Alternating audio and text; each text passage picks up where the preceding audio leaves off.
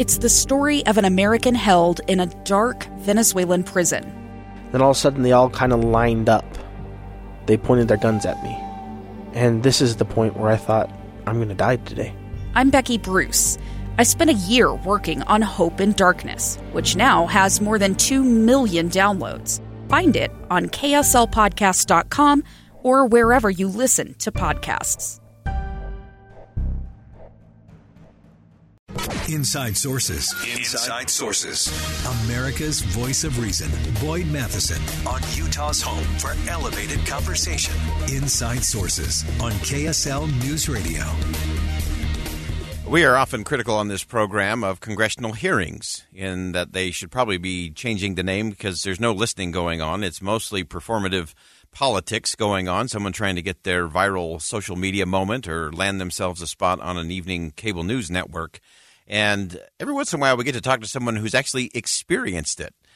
Recently in a House Homeland Security hearing, one of our friends of the show, David Beer, Associate Director of Immigration Studies at the Cato Institute, who's given us great insight on asylum and fentanyl and a host of other things at the border, was a witness at this House committee and actually got to experience this for himself. And David, welcome back to the program.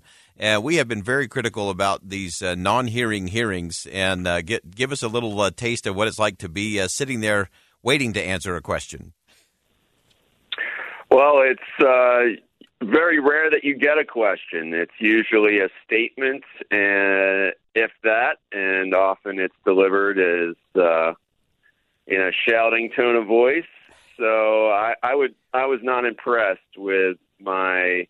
Well, it's not my first hearing, but first hearing of this Congress at which I was a witness. Didn't seem like there was much interest in getting to the facts as opposed to grandstanding.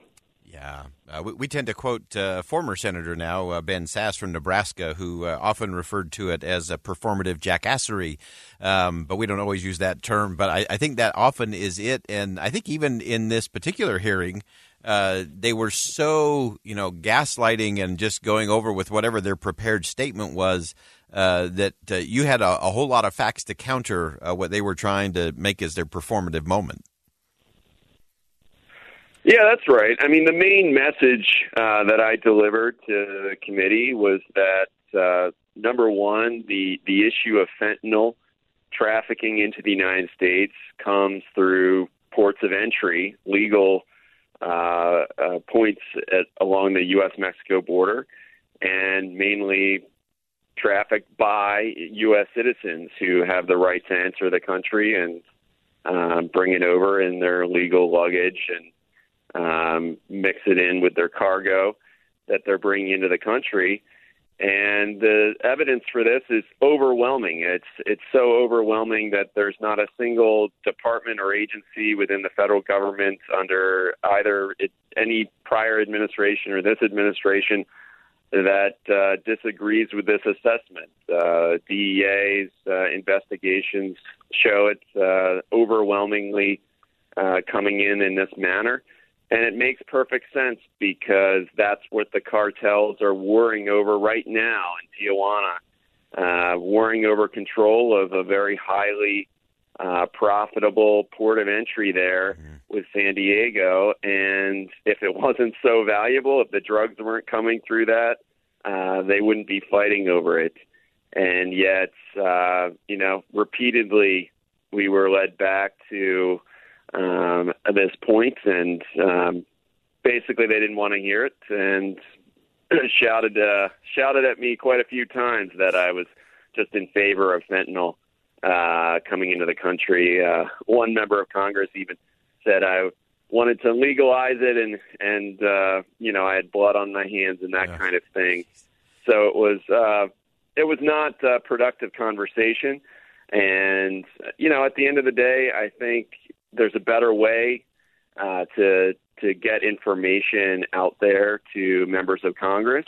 Yeah. And I think committees should think about how they are handling these types of hearings. Yeah, absolutely. It's such an important thing in terms of the process that really matters. And I do want to go back because I've been quoting you as it relates to fentanyl, because so many have bought into the broad argument, and they have these, images of these, cartels, thugs and bad guys with backpacks going across the river. And the fact that the vast majority of the fentanyl coming in through legal ports of entry, being brought for U.S. citizens by U.S. citizens, is something that if we don't understand the facts of what's really going on, it's impossible to get to any kind of solution to get to it. And as you pointed out, often in these hearings, if they don't want to hear what you have to say, then they just go to the pejoratives, and a member of Congress is in trouble when they deploy the "you have blood on your hands" line.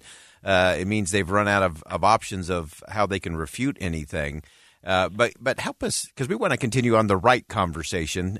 We hate to reward bad behavior on this program. So I want to get back to your conversation in terms of what else that committee should be talking about, especially as it relates to fentanyl and what's happening at the border.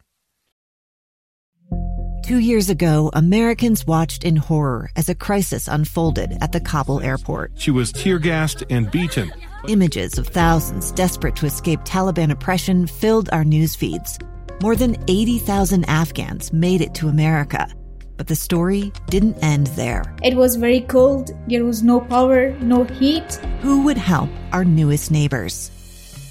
I'm Andrea Smartin. In Stranger Becomes Neighbor, you'll hear the stories of some remarkable refugees who left their homes and their dreams behind, only to start over from zero. Their only possession was 3 blankets. And you'll meet Americans who stepped up to help them. You want me to come when you deliver your baby.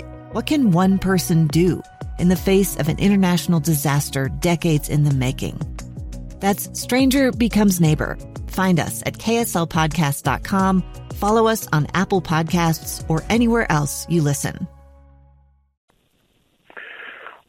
Well, right. The other main message that I was there to deliver is that legal immigration is the solution to illegal immigration, and that it's been proven again and again when there are legal options available for people, they don't cross the border illegally.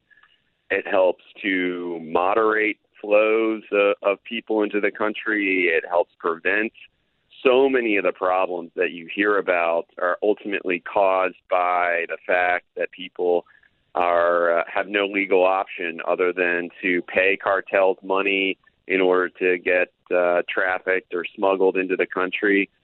And, you have all these humanitarian stories on the one hand, but you're also paying the cartels billions of dollars by promoting a system that's so restrictive that people don't have a viable option to come.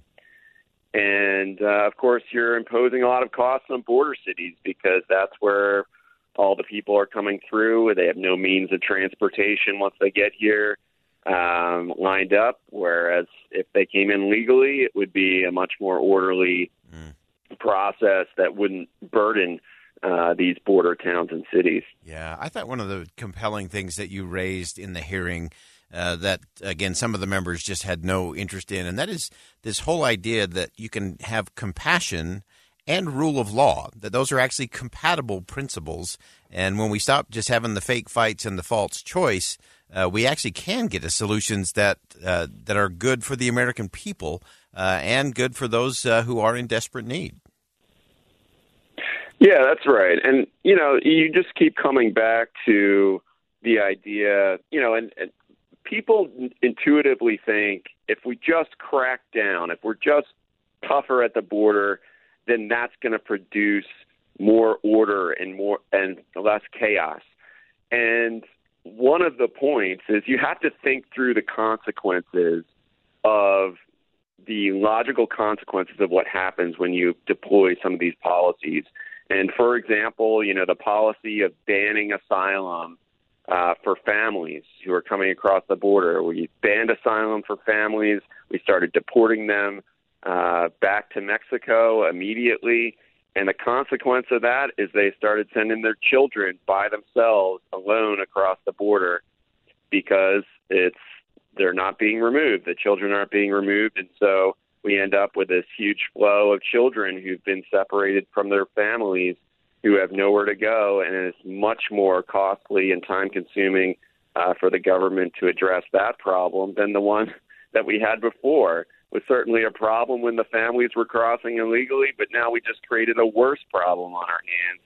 And so we have to think through not just the first step, but we have to think through what are the incentives that we create down the road when we adopt certain supposedly tough policies at the border. Yeah, great insight as always. David Beers, Associate Director of Immigration Studies at the Cato Institute, did take the hot seat, so to speak, in front of the congressional hearing. And again, not a lot of hearing going on because nobody's really listening.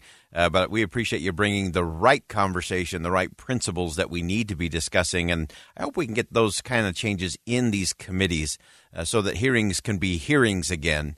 Because I think that'll lead us to better decisions and better outcomes. David, again, thanks so much for joining us today. Of course. Thanks for having me. All right, we'll step aside for one last commercial break. We'll come back some final thoughts on Inside Sources here on KSL News Radio. Stick around.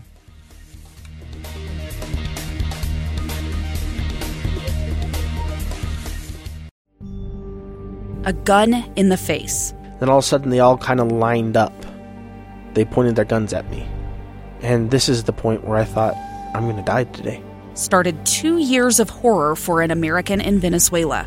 They said, you need to give us your phone and get ready because you're coming with us.